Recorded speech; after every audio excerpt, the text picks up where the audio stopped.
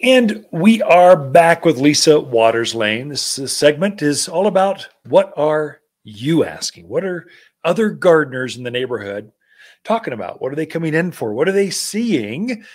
And so there's still gardening going on. It's lighter. The tomatoes are gone. There's not a lot of flowers, but there's some things going on.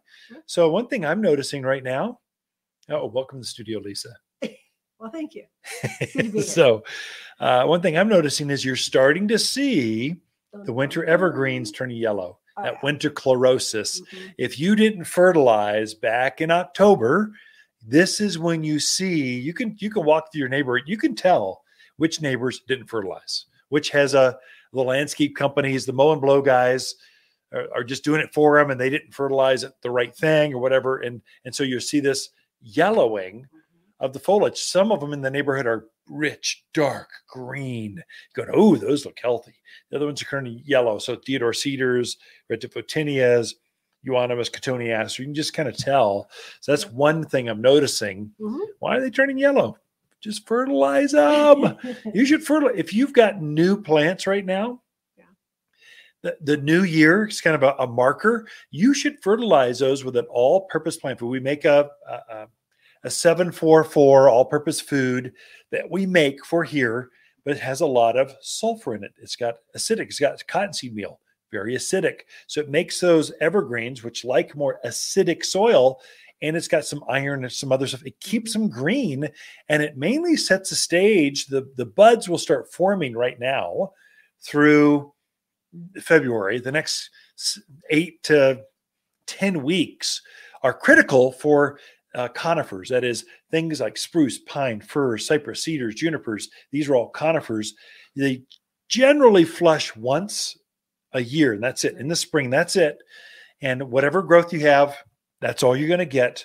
Well, if you've got a new landscape, that's the most important thing. You want as much growth as you can. Fertilize them now. And again, usually in March, first part of April, do it again, and you'll get the maximum maturity out of that new growth in spring compared to other folks that didn't do that. So anyway. Would you also recommend using the humic acid? For new things especially. Humic acid is basically, you organic gardeners, you know what humic acid is. It's if you boil down a layer of compost down to its last element, that's humic acid. And so plants thrive on that. They absolutely root out and do better. But if you want the maximum undergrowth for plants, humic acid. Mm-hmm. If you want the most top growth, that is the new foliage, new needles coming out, the 744 all-purpose food. And they work in tandem. Right. They help each other work better, especially for anything stress, anything you just want more out of. You want better color. It works really, really well. So anyway, humic acid, all-purpose food. That's the magic. I didn't mean to talk about land. I was driving through a neighborhood and I went, wow, things are really looking yellow. Yeah. I went, oh, that's the reason why. That's just noticed it this week. Right. Well, should we do questions? Okay. So Mike has some property out in Kirkland. Great, Mike. All right. Want to do some home orchard type things. Yeah. Wants to know what type of fruit trees and berries would you recommend for that area? Sure. So, Mike, we're Skull Valley people. We raised all of our kids in that same valley, so we're very familiar.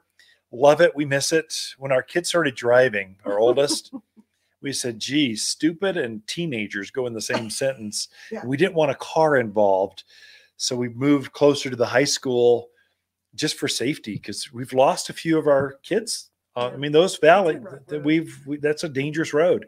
And so we don't want them drinking and driving, whatever else they do when they're teenagers. It just happens. It's okay. Just trying to get us, just driving. Yeah, they're just learning how to drive. So we moved into town. We still miss it. So big family compound there in Skull Valley. Anyway, Mike, back to fruit trees. You would think you'd be your 4,000 foot, 4,200 feet, something like that. We're up to 5,000, 5,200 feet. You're 1,000 feet lower. You would think you'd be warmer. You're not. You need the same trees we use up here because that cold air settles in on those valley areas where all those farm ranch new homes are. And so you're dealing with apples and pears are tremendous out there. We had tremendous apricots. They do actually better out in Kirkland than they do here in, let's say, in the Prescott Valley area, Chino Valley. Peaches do amazingly well. Persimmons, plums will do fantastic. You just want the late bloomers. So out of all that, you'll be tempted in Kirkland to go with a desert variety. Don't do it, Mike. Listen to me. Don't do it. You want to stay with the mountain, the higher elevation ones, the ones that need more chilling hours. And those are the ones that are going to perform better for you. So what else? Apples, nectarines. He mentioned berries and grapes. Grapes will do amazing. They grow wild down in Kirkland. They'll do well out there, from table grapes like the Himrods, Concords, just the one you want to pick off the vine and just, my mouth's watering thinking about them right now, to vineyard grapes. So your Chardonnays, Cabernets, they'll all do well too. So all of those are good. We haven't quite started shipping those. We're starting to plan. Usually mid-January to sometime the end of January, we'll start shipping plants in, and we start with fruit trees. And so you want to put those in if you can. If you're doing an orchard, boy, if you could get those in the ground before they wake up in spring, that's the best. So that would be by the end of March. I think fruit trees are starting to wake up by then. And so if you can put them in then, don't feel pressured, but you got some time, but you should feel the pressure. Go for it. And so we'll start loading up early with those. Those are kind of the first trucks. So into January, February, we start loading up the garden center with fruit trees. Not so much grapes, a few blueberries, a few berries, a lot of fruit trees. The berries and grapes generally start showing up March. So a little bit. So you're at the leading edge of spring. Anyway, gosh, fruit trees. All right. I love it. Mike's already calling in, thinking about it. So Julie's out in Prescott Valley. Her pampas grass, which was big and beautiful and lovely, fantastic, kind of got roughed up with the snow and the weather. She wants to know, can she trim it back now, or should she wait to trim it back? Trim it. You're fine now. You can't kill a pampas grass. You probably need to try. This is a massive grass. It gets up well above head high, those big white plumes. And she's saying it looks a little off because, that snow and rain kind of makes those plumes and kind of beats them down so they look wispy and thin. And it's time. Cut them back. You'll cut them back at your convenience. I would say anytime between now and the end of March. Pick a nice day, power up the chainsaw and whack on it. How far back? Back to about knee high. So you'll look down in there. You'll see this undermatting for pampas grass. So you're not cutting it right back to the ground like you do all the other grasses.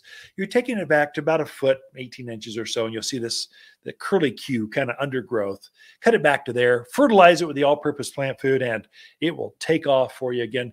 Another secret with those things that bloom a lot, lilacs, all your ornamental grasses, fruit trees, they would benefit from superphosphate. It's 0,15,0. When you're fertilizing that, if you could put some superphosphate a couple times in spring to early summer on that plant, you will have even more plumes, and they'll be even larger because it's picking up that phosphorus. That's what makes those flowers and plumes. Things that bloom in the spring, forsythia, flowering quince, rhododendrons, azaleas, camellias, all those things that bloom early, they're going to benefit from superphosphate. And I would say it's now this New Year's time frame. It's a really good time because they're forming those buds right now for spring growth. So you can give it a little bit of phosphorus, then pray for snow. Superphosphate, pray for snow. You'll get bigger buds, bigger flowers on your lilacs, better flowers. I would say also do that at the same time. The all-purpose plant food, 744, plus superphosphate, 0,15,0. You're going to have one amazing growth, flowers and fragrance this next spring. Just by time, it kind of seems off. Winter, I shouldn't be doing that. This is when they form the buds right now. So you should be doing that. So there you go. It's the insider tip on better flowers this spring. Thank you, Lisa. Great questions this week. Ken and Lisa Lane, the Mountain Gardeners, back right after this.